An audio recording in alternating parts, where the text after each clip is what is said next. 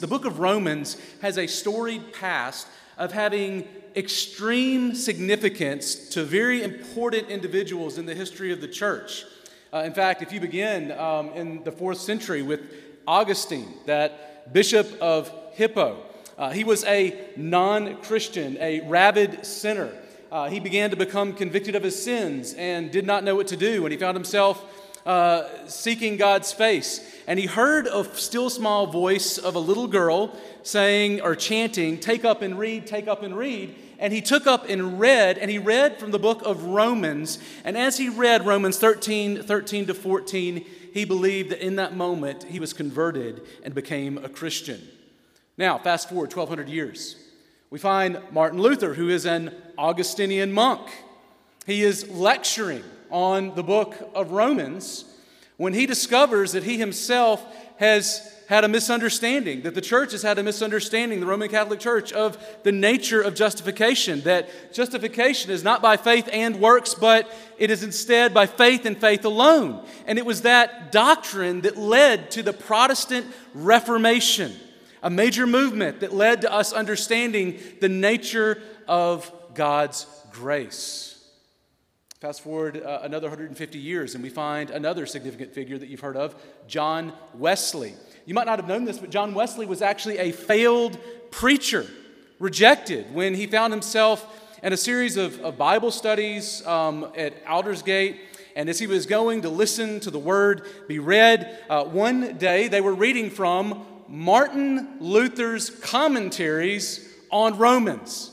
And as he's reading through them, this individual, he's merely reading the preface and introduction when John Wesley begins to see that this is the true gospel and I believe it and I have been saved, that Jesus has died not just for sins in general, but for even my sins.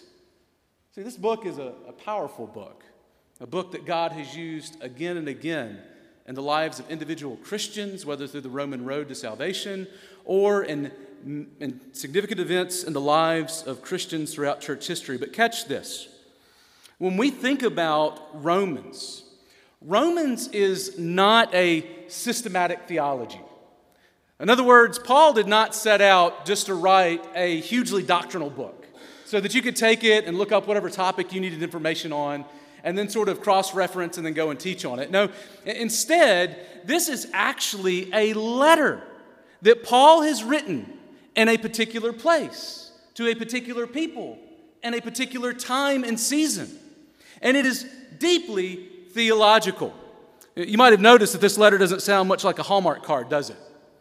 No, this is a deeply theological book that is intended to move from the deep theologies of who God is to the practical situation that this Roman church finds himself in. So that context is important. Let me look a little bit here as we begin into Paul's setting and context, and then we're going to look a bit at the Roman context before we look at our verses this morning, but they're going to help us out. So first, you'll notice Paul's situation. Paul tells us in Philippians 3 that he is a Hebrew of Hebrews from the tribe of Benjamin, trained by Gamaliel, which was a very famed Jewish teacher. He was a Pharisee and famed for being a persecutor of the church before our ascended Lord Jesus Christ met him on that road to Damascus in Acts 9:4 with a blinding light, asking Paul, stopping him dead in his tracks and saying, "Saul, Saul, why do you persecute me?" See, Jesus tells Saul that for him to persecute his body, the church, those Christians, is for Paul to actually persecute Jesus himself. That's the kind of unity that Christ saw between himself and his people. He was their head, they were his body, and he felt it when people pierced his body. Now, Saul was Paul's Jewish name after the famed Benjamite king Saul. You remember him. We studied him in 1 Samuel. But Saul was Paul's Jewish name. But in Rome, they actually typically had multiple names. Some have said that what happens in Acts 9 as he's converted is he's given a new name, Paul, instead of Saul. But what's more likely, we don't really see evidence of that, I think, is that this is one of the Roman names that was given to Paul. He would have been given the name Saul for Jewish context, the name for Paul in Roman and Greek context. And so Paul was also his name. But Paul was both converted and called to ministry in Acts 9, somewhere around 33 AD, soon after Jesus died, was raised from the dead and ascended to heaven. But we have to fast forward 25 years when we get to the book of Romans. See, Paul has just wrapped up his third missionary journey. We find that in Romans 19. He has fully proclaimed the gospel of Christ from Jerusalem to Illyricum. Now, you might be saying, like, what does that mean? Think about it this way. If you think about this stage as being east, right? Like Scottsdale's that way, right? This is going to be kind of our map because our screen won't show it right now, but it's going to in a few weeks, but not now. And so we start off here in the east and we have Jerusalem is in the far east. And then he mentions this place, Illyricum, which is essentially where modern-day Albania is, which would be like right here to the west. But what he wants to do, we're told, towards the end of Romans, is actually take the gospel even further into Spain. That would be like that back wall back there, the far west. Now, to do that, he is going to need some help. In fact, in Romans 28, we find that he's been taking this Jerusalem collection. He's about to drop that off in Jerusalem and then go to Spain. And along the way to Spain, he will pass by kind of Rome, and he wants to stop in, and he's hoping that they're going to help him, support him in this mission to this yet uncharted territory. And so he is going to be asking them for help, but there's a situation in Rome that we need to pay attention to as well. See, Acts doesn't mention the planting of this church in Rome that we're about to read about, but we do find in Acts 2 during Pentecost that there were some Roman Jews who heard the gospel and likely went back to Rome and started a church, some teaching on the gospel in the synagogues, and from there some God-fearing Gentiles as well came to faith and believed. So what we find here is that in Rome we have a church that has strong Jewish roots. In fact, Luke mentions this. We find this elsewhere in the book of Acts. What we discover is that there was a situation that erupted in this strongly Jewish-influenced church whereby in Acts 18:2, it's mentioned that there was a dispelling of the Jews from Rome. All of them were sent out. An ancient historian, he wrote of this in the life of Claudius, and he said this. He said that Claudius, the emperor, expelled all the Jews from Rome because they were constantly rioting in the instigation of Chrestus. Now, that might sound familiar. We think that's actually a miswriting of Christ or Christus. And the emperor removed Jews, including Jewish Christians, from Rome in 49 AD. Now think about this. This is a largely Jewish church with some Gentiles, and all of a sudden all of the Jews are cast out, and so that leaves Gentiles. And for 6 years, only Gentiles mostly are in this church, and it is growing with more Gentiles. And then 6 years later, Claudius dies, 54 AD, and they're allowed to go back to Rome. So they slowly start filtering in. And what they find is a church that looks different than what they left in the sense that they are like visitors in their own home. Does that make sense?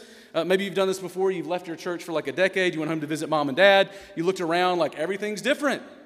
And this is exactly the kind of experience that these Jews would have had. You could imagine the divisions that arose between Jews and Gentiles.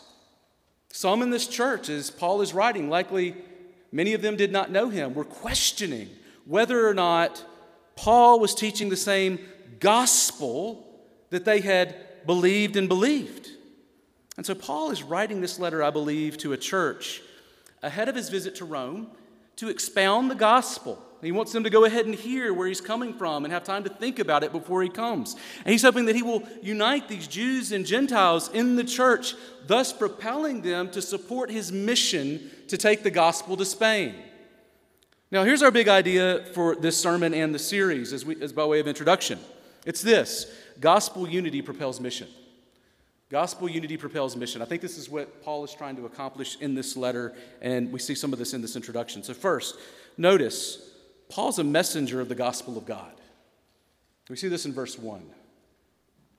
Now, at first blush, as you read verse 1, you might be thinking to yourself that this looks pretty sparse. But if you were to compare this to the other introductions of Paul, you'll find that he actually says a lot more about himself than he does in his other letters. He says that he is a servant of Jesus Christ.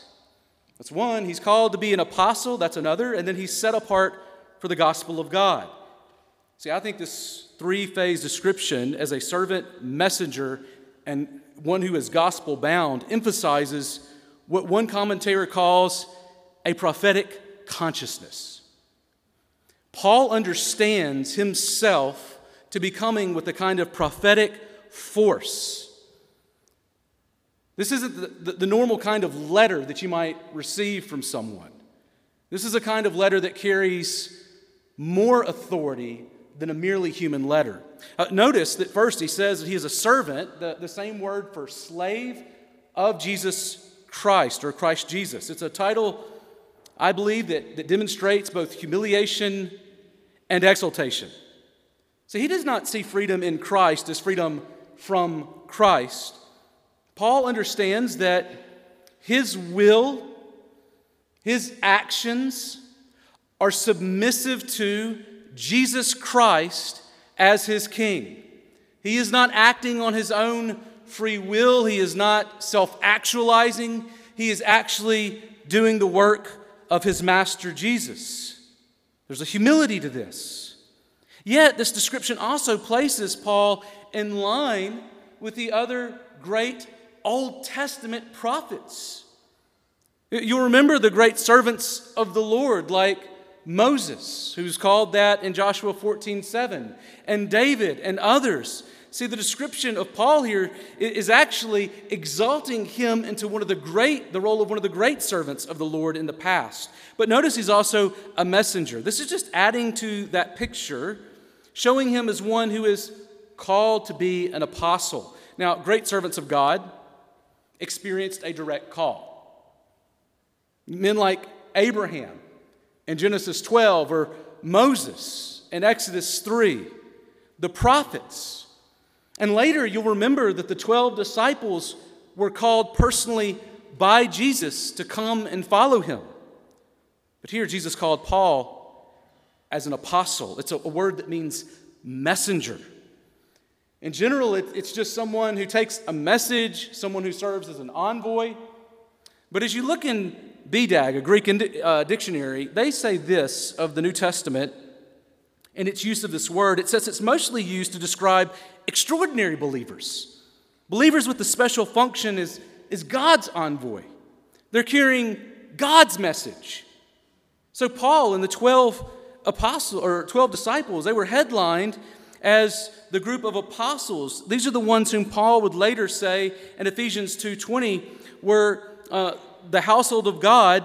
He says of it, it is built on the foundation of the apostles and the prophets, with Jesus Christ himself being the chief cornerstone. These men speak with a unique kind of authority. This is not a kind of messenger that speaks with the kind of authority that Amazon comes with, right? Or your postal worker. This is a man who comes with the very mail of God. Paul was also set apart for the message of the gospel. See, Paul looks much like the prophet Jeremiah, of whom God says in Jeremiah 1:5, "Before I formed you in the womb, I knew you, and before you were born, I consecrated you. I appointed you a prophet to the nations." So you hear Paul is set apart for the gospel of God. And the gospel of God is a word that means good news. It is the good news of God or from God. In fact, the word behind it, euangelion, is a word that carries the idea, again, of a messenger who would run ahead to announce a military victory as people were waiting to hear word about how their people had done at war. See, the Old Testament prophet spoke of the gospel as well.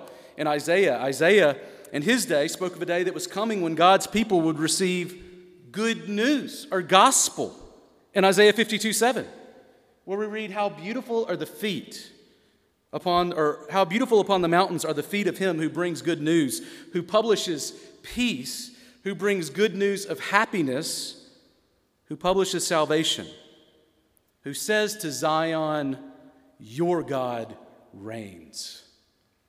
Now catch this. Like prophets of old, Paul is announcing that he has been called, he has been set apart to declare the gospel of God. That is, good news from God. He is speaking as a man with divine authority, and this is not just any letter. In it, we do not just find suggestions or speculations, but true knowledge that you can base your very life on straight from the voice of your Creator. Now, if you're new to Christianity, and Romans, it intimidates you, don't miss this. Romans is actually unpacking the gospel of God. It's giving you a vision of what the good news is that the people of God are so excited about, that which they have given their lives to. See, Romans is unpacking this for us. It is the gospel of God. This is not the gospel of man. In fact, you should often think that as you are listening to it, that the gospel according to God is different than all of those gospels of man that I hear on talk shows and from psychologists and on the radio as I'm driving to work. This is a different kind of news. It's rooted in a different kind of authority. See, Paul says he is really just an employee of the Heavenly Postal Service, a servant of God, called to deliver God's message of deliverance to us, and that message centers on the person and work of Jesus Christ. Now, this is the one of whom Peter declared in Acts 4:12, there is no name under heaven given among men by which we must be saved than this one, Jesus Christ. Now, let me ask you this morning, have you put your faith in that Christ? Do you know the gospel according to God? Have you received the most important mail that every human must receive? Have you believed it? Have you given your life to it? Well, this is a great place to be over the next coming months as we go through this very letter. Catch what the famed leader of the Protestant Reformation, Martin Luther, had to say about this very book. He says this epistle really is the chief part of the New Testament and is truly the purest gospel. It is worthy not only that every Christian should know it word for word by heart, but also that he should occupy himself with it every day. Is the daily bread of the soul. For the more we deal with it, the more precious it becomes and the better that it tastes. And so I hope that's what happens to us as we are going through Romans. I hope that the more that we understand it, the better that it tastes. So do you want to grow in gospel fluency? Let's read this book. Study it. Hear what Paul has to say. But second, notice the gospel of God centers on the person of Jesus Christ in verses 2-4.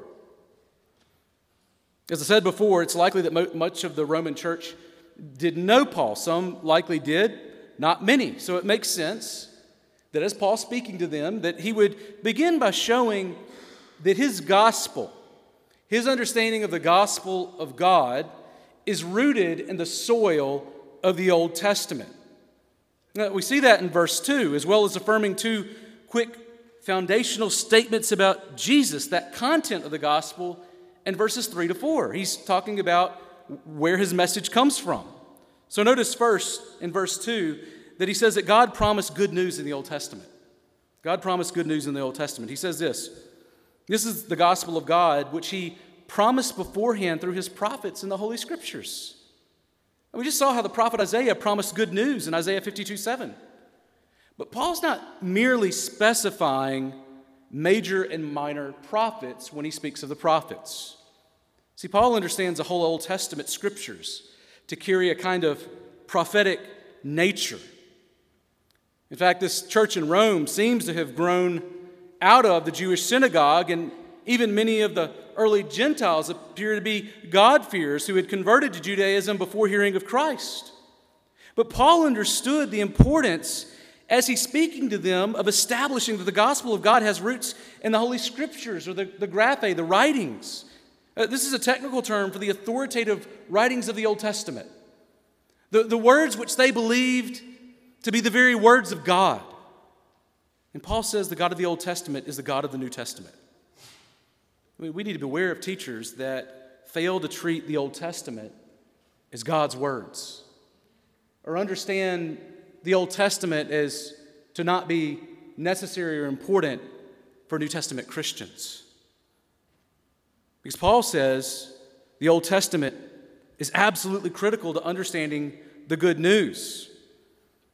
In fact, it was just a century later in the history of the Roman Empire that there came a heretic along by the name of Marcion. And he came teaching that the God of the Old Testament, with Mount Sinai and all of the thunder and lightning and fear and all of the law and judgment, he didn't like that God. And so he got to the New Testament and he started reading about Jesus and the compassion and the love. I think he kind of spot quoted some stuff. But he started to really love the Jesus of the New Testament and said, you know what? I think that what we need to do is get rid of the Old Testament and believe in the God of the New Testament because they're two different gods. He preferred the Jesus of the New Testament full of love, mercy, and compassion. Does that sound familiar to you? With some of the ways that maybe even some of your friends or colleagues or others look at the Word of God? You know, they're like sort of spot check. Like, I like Jesus and love. I don't like law and obedience. And so they take the Jesus and love, but they get rid of the rest. And he made a better Bible, according to his perspective, without the Old Testament. Now, for the next century, great Christian thinkers like Polycarp, Tertullian, and others actually wrote again and again, reminding everyone that that kind of view of God is heresy. It's not just an old problem, though. It's one that keeps resurfacing. In fact, it was just in 2018 that Andy Stanley, who's pastor of one of the largest churches in America, maybe the world, actually made a statement when he was teaching from Acts 15 that he believed that what the Christians were doing was unhitching themselves from the Old Testament. Now, he later backtracked because we understood that, that's not historically Christian. But don't miss this. Paul says the gospel of God is much more like an RV than a trailer. Now, this is an imperfect illustration, so don't drive this too far down the road. But the gospel is not a message that the New Testament's the truck and it's pulling the Old Testament on a hitch and you can unhitch it or rehitch it or whatever, and you don't need it. You can just drive the truck by itself if you want. No, it's more like an RV, right? That has an engine that propels and carries itself. And the Old Testament and New Testament go together. They're not meant to be apart. You don't really understand the front part without the back part. Now, again, it breaks down, but you get it. We don't unhitch the Old Testament from the New Testament. That's not the way that historic Christians have done it. But notice in verse 3, not only that, Paul says the gospel of God centers on Jesus in verses 3 to 4. See, Paul explains the gospel as concerning God's Son. Now, God promised a son to David, who would also be God's son, back in 2 Samuel 7, that Old Testament covenantal promise that we look forward to. But also, you'll remember in Psalm 2:7. Psalm 2:7, we have a coronation psalm, which is speaking of God's king being recognized and anointed. And it's there that God said of his king, "You are my son, today I have begotten you." You'll also remember that both Jesus' baptism in Matthew 3:17 and his transfiguration in Matthew 17:5 come with God the Father himself speaking from heaven, declaring, "This is my beloved Son, with whom I am well pleased." So the gospel of God concerns God's Son. Now, many scholars believe Paul quotes a commonly held confession or hymn of the early church to confirm that God's gospel is Paul's gospel. That verses 3 and 4 are really quoting a kind of confession that was already being used by the church, and it had really two statements about Jesus. The first we find in verse 3. It says there that this son descended from David according to the flesh. Jesus was their expected Messiah, the one who was the Son of God, the one who comes from the literal physical line of David, just like Jesus did. But second, and this one's a little tougher to unpack, verse 4 says that he was declared to be the Son of God in power according to the Spirit of holiness by his resurrection from the dead, Jesus Christ our Lord. Now, this is the only time that Paul uses this Greek word for declared. It's used elsewhere, but I believe it's better translated appointed. And some take spirit of holiness here to speak of Jesus' spirit of obedience through his life. So you see that phrase, spirit of holiness. And they say that's basically the kind of spirit of obedience that Jesus practiced throughout his life. I actually think that it's more likely that this phrase means Holy Spirit. I'm not going to fight you about it, but I think it's speaking of the Holy Spirit. Thus, Jesus' resurrection from the dead, I believe what Paul is saying is that it punctuated his accomplishment of redemption through his life, his death, and thus opened up a new day of salvation through redemption and the redemption that it accomplished. So there's a kind of movement that is happening that centers on Jesus raised from the dead. A new day has dawned. Today is a new day.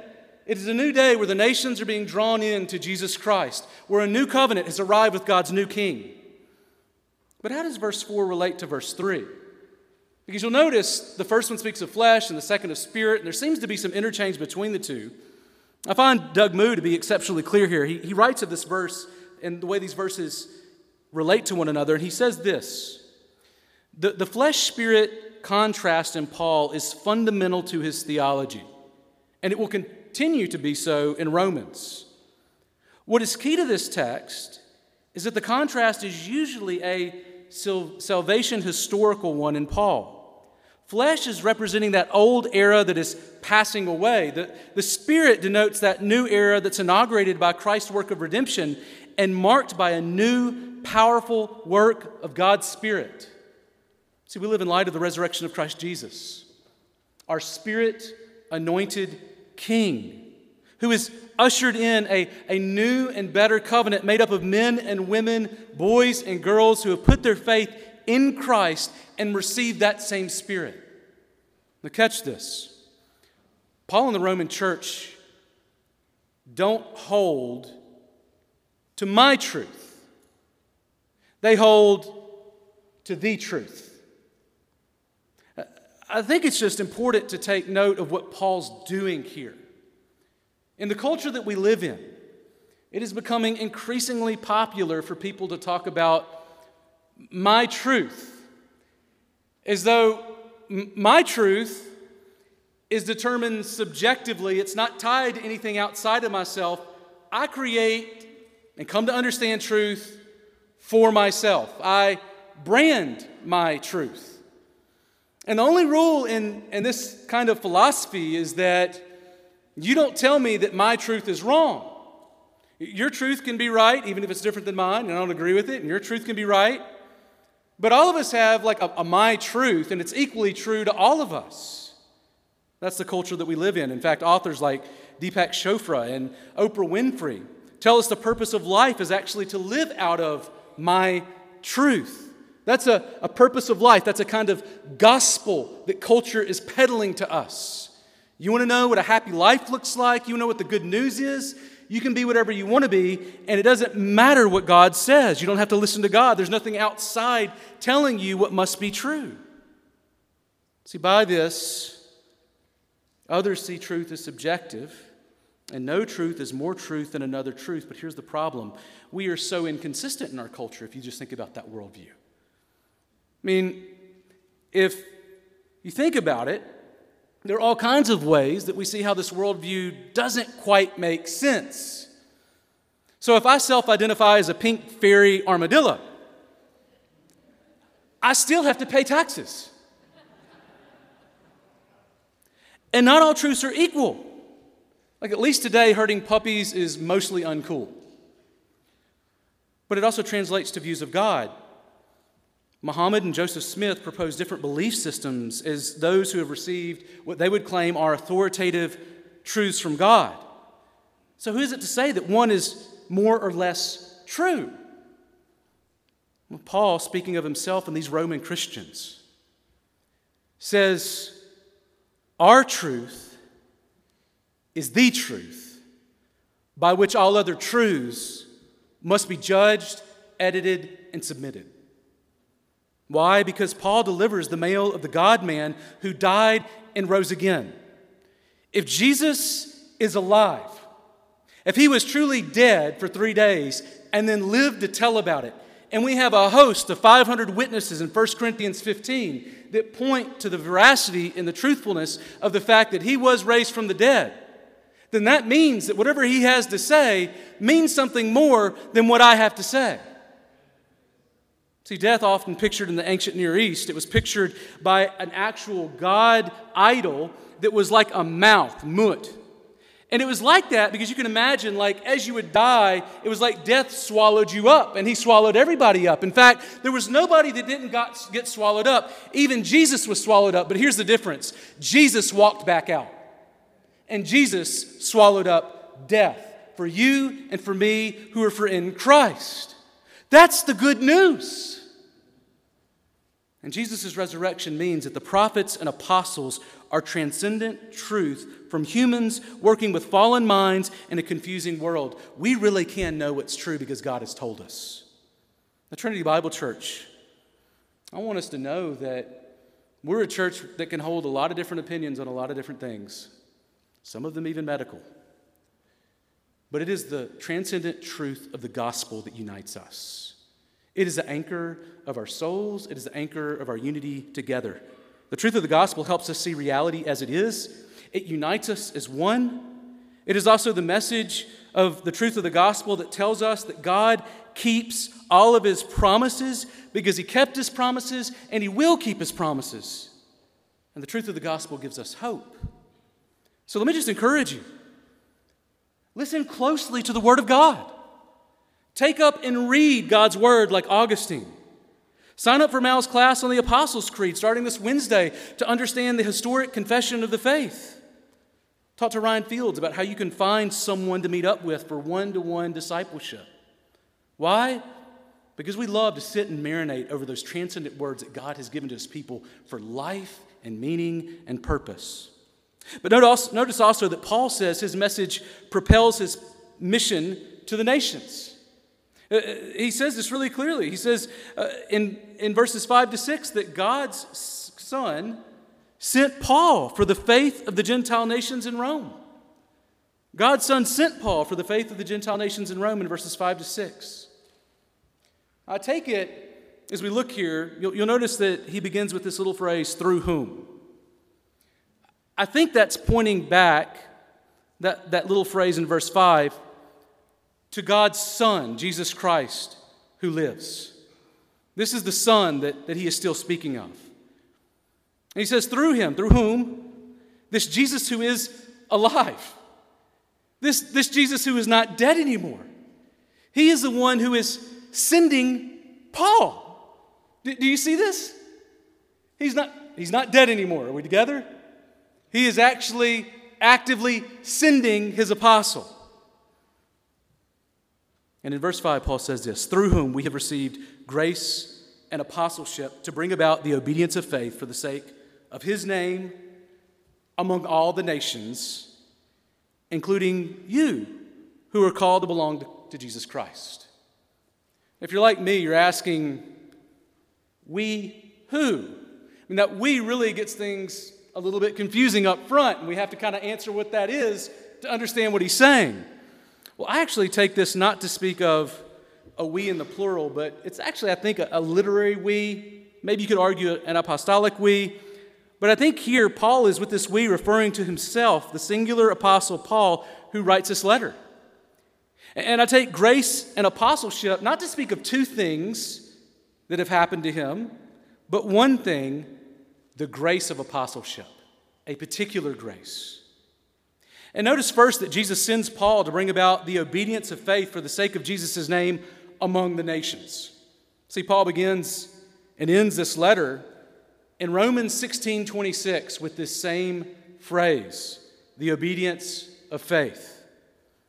Now, context may play a little bit of a role here to understand what he means by the obedience of faith that he's trying to bring about amongst the nations. See, you'll notice as you read through Paul's letters that there seems to be this confusion about Paul's gospel. Why? Because Paul is often going up against people who have a wrong understanding of the gospel. And he's having it to get into the nitty-gritty of nuance. And when you start to nuance things, you have to use much more careful language. You have to use a lot more precision to make sure we're talking about the same thing. And at times, people misconstrued Paul's gospel of justification by faith alone as a kind of gospel that did not require obedience. In fact, later in this letter, he'll say, "What? Shall we say that we shall sin all the more that grace may abound?" I don't think he's just like speculating there what people might be thinking in their heads, but actually speaking to false claims that have been made about his message. Paul also faced people who claimed that salvation required faith plus works, like circumcision in the book of Galatians. And so Paul is constantly trying to clarify what gospel he's talking about. And I think Paul utilizes this phrase, the obedience of faith, to speak of the only kind of true faith. See, true faith seeks to obey Jesus. In fact, Romans 10:16 uses a phrase that speaks of faith as a kind of obedience. He says there that faith is for those who are obeying the gospel. Faith is obeying the gospel in Romans 10:16. Now, as you've heard it said, we are not saved by faith and works, but a faith that works. And Martin Luther, writing at one point, says, "We are not saved by works, but if there are no works, there must be something amiss with faith." Let me ask you this morning. Maybe you think of yourself as a believer, but you're looking at your life and you're thinking like, is there any fruit? And maybe you need somebody to meet with one-to-one to help encourage you that there truly is fruit. But maybe you think that faith means that you can come, you can sit, you can listen to God's word, and you can walk away unchanged and never make any change in your lives. Paul would say, along with Martin Luther, that if that's your view of faith, there's something amiss with your faith. Faith, true faith, that's connected to Jesus Christ, who was raised from the dead, the Son who gave us his Spirit and raised us to newness of life. It will change us. It will not leave us the same as what we were. And obedience apart from faith does not please God, but faith without works is not true faith. And Paul seeks faith here among the ethnos, the nations, the word used in the Old Testament for non-Jews, people outside of the covenant of God. Now think about this. This is, I think, an important point. Just as you're thinking about the nature of what Paul's very life says about the gospel. This is a man, Paul, who was a zealous Jew. He says, "I am a Hebrew of Hebrews. I have received the finest Jewish education. I was the Jew of Jews, the one that you would look to and be jealous of." And it was Jesus who interrupted his journey to Damascus to persecute Christians out of a zeal for the Lord when Jesus stopped him in his tracks in Acts 9:15. And it's there that we find that Jesus gives his purpose for pulling this man who was a persecutor of the church and a hater of God's people. He chose him out, and we find in Acts 9:15 that God says, "This is my purpose for him. He is a chosen instrument of mine to carry Jesus' name before the Gentiles and kings and the children of Israel." As he is saved and swooped up, he's immediately called to go and take the gospel to the nations. See, Jesus turned a persecutor of the church into a preacher and a church planter. If that doesn't give you hope for wherever you are today, I don't know what will. Jesus took a persecutor of the church who beat, imprisoned, and killed Christians, Jesus' people, and turned him into a preacher of the gospel of Jesus Christ to the nations. You would have thought like he would have been a great representative for the rulers of Israel and Israelites. But Jesus said, "No, I don't care about your training. I'm sending you to the nations, the people far from you." In fact, in Acts, Galatians, In 1 Corinthians, we know that Paul has not forgotten his origin story. He again and again, as he tells his testimony to others, he says, "Do not forget who I am." 1 Corinthians 15:9. "I am both the least of the apostles and unworthy to be called an apostle because I was a persecutor of the church." See, Paul sacrificed his name amongst the Jews along with his career, his family, his friends, to follow Jesus' call to the nations. It was not a comfortable call. This was a painful, costly call. Let me just ask you this.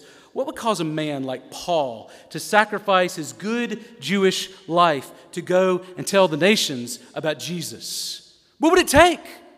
What would it take to cause Jesus' brother James, who denied him every day of his life up until his death, to after his death and resurrection to become a leader of the church? What would cause Peter, who is a man who was cowardly as Jesus went to the cross, running and hiding, running from a little girl, to all of a sudden in Acts 2, preaching boldly that Jesus is the son of David that we've been waiting for? These are the facts that have led many to believe that the resurrection of Jesus Christ truly happened. A number of my own mentors said one of the things that I just couldn't let go of is this stark reality that there are these people that before Jesus died did not believe him. And Paul, after he died, was a persecutor of the church. And something happened that caused them to change everything. But notice in verse 6 that he includes the Roman Christians in this context too. Did you see this? He says, "Not only did I come for the nations, but it includes you who are called to belong to Jesus Christ." You, Roman Christians who are reading this letter right now, you are part of the heart of Jesus for the nations. And I am an apostle whose ministry is to you like the rest of the nations. This largely Gentile congregation is reminded that they belong to Christ and that Jesus, this same Jesus, has sent Paul to them just as he is going to send him to Spain. See, our mission here at Trinity Bible Church, as you've heard it said already today, is to make disciple-making disciples and plant disciple-making churches. As an apostle, Paul played a unique role in this, but Jesus has called all disciples to make disciples of the nations, Matthew 28. And we, like this church in Rome, are part of something much bigger than ourselves. So when we think about sharing the gospel or we think about planting a church, I think the first impetus is to think, like, I need to get my stuff together. I don't know if I'm perfect yet enough to actually share the gospel or to plant a church. I don't know if I have enough money to go and do these things. And yet, here we find Paul telling us that the natural impetus of the gospel is that it propels us to go and share Christ with others, with the nations.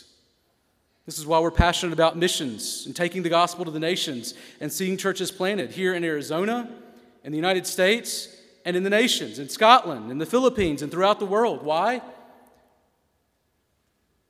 For what Paul says his motivation was: the glory of the name of Christ. If you are a Christian and you have put your faith in Jesus, it is a new and glorious world that you've been called into in Christ. There will be persecution and humiliation, and then the exaltation. But don't miss this. Ultimately, to be a Christian, what it means is that our lives are not motivated and driven by our own circumstances and gifts and possessions, but about the glory of Christ. And if we want to be driven by anything at Trinity Bible Church, I hope, brothers and sisters, that it is a desire and a longing to see much made of the name of Jesus Christ, with whom there is no equal. See, we know how history ends, don't we? We know where it's going. And the gospel invites us into this. That's why we give 10% of every dollar that comes into this church, and so much more often, to missions. It's because we want to be part of what Christ is doing and what the gospel calls us to. This is why we train pastors in Central America and raise up future pastors here and invest in the gospel going forth. It is not because we want to make much of our name, but because we want to make much of the glory of Christ and His name. But fourth, notice finally, the gospel of God made the Christians in Rome God's people. This is a glorious truth. By this time, the church would have been mixed, but mostly Gentile. And Paul's salutation is this, into that context, to all those in Rome who were loved by God and called to be saints. Grace to you and peace from God our Father and the Lord Jesus Christ. Did you see this? I wonder how much we should read into all those, the all and all those in Rome, as in both Jewish and Gentile Christians. But note that he describes them both as loved by God and called to be saints. Now, both of these phrases find their ground in the Old Testament with love, reflecting that Hebrew idea of chesed, or loving kindness. It is a covenant faithfulness that God showed to Israel. And then you find this phrase, called to be saints. And this really reflects, again, on that Old Testament way that God called Israel to be his holy ones. He says, I am your holy God, and I will make you a holy people. See, God has called a people who were no people to be his holy people in Israel. And now in Rome, he says, I have called you who are no people to be my people. I have put my name upon you. You are loved by God. He doesn't discriminate or break them up into groups. He says, you are loved by God, and you are God's covenant people in Christ. Now, there may be more to holy ones here. In fact, Stephen Woodward, he studied this term for holy ones, noting that it appears in the Old Testament for celestial beings. And sometimes to God's people in the eschatological future, like in the future end times. But not usually God's redeemed people in the present. It's not how the Old Testament usually uses it. But when you look at it in the New Testament, what's fascinating is he says it's used almost exclusively for God's holy people in the present. And from this he includes the in Christ people, Christians, have been thrust into the final kingdom, ushered into the room of the holiest, and graced with the unprecedented privilege of the companionship of the celestial. There's a real sense in which we are experiencing what Daniel and others only dreamed of even now. And there is more that is yet to come. So in one sense, these holy ones in Rome have already experienced the eschatological hopes of the Old Testament. And he closes his introduction with this last little phrase. A common Christian greeting, grace and peace. You'll notice that if you get a letter from me, it usually has grace and peace on it. And basically this is from Paul and Peter. They seem to have used this. They usually use this form of greetings that they changed into grace. It was a common Greek sort of salutation. And then Jews usually would end a letter with like mercy and shalom or peace. But they took shalom out and they put grace together. And really in this grace and peace, we have a real picture of the gospel of God, don't we, in that introduction? Grace, this glorious word that speaks of the saving work of God through Jesus Christ for those who are far from him. And peace, to speak of our status in Christ with God. It's that Jewish idea of shalom, or joyfulness and peace and security, not just from external enemies, but peace with God. See, these both come from God the Father and the Lord Jesus Christ. And Paul understands that the gospel of God has made both Jews and Gentiles fully the people of God. Isn't this good news? This means that we too are truly and fully the people of God in Christ. Good news? That's good news. Let me close with a couple of quick applications. First, if you're a Christian, listen close as we go through Romans so that you can grow in your ability to understand and apply the gospel of God. You want to become so gospel conversant that you're able to understand how the gospel applies to give life-giving encouragement to other brothers and sisters. That means that you need to study deeply at the well of the gospel, and Romans is a great book to do that. And second, if you're a non-Christian, don't leave without trusting Christ with your life.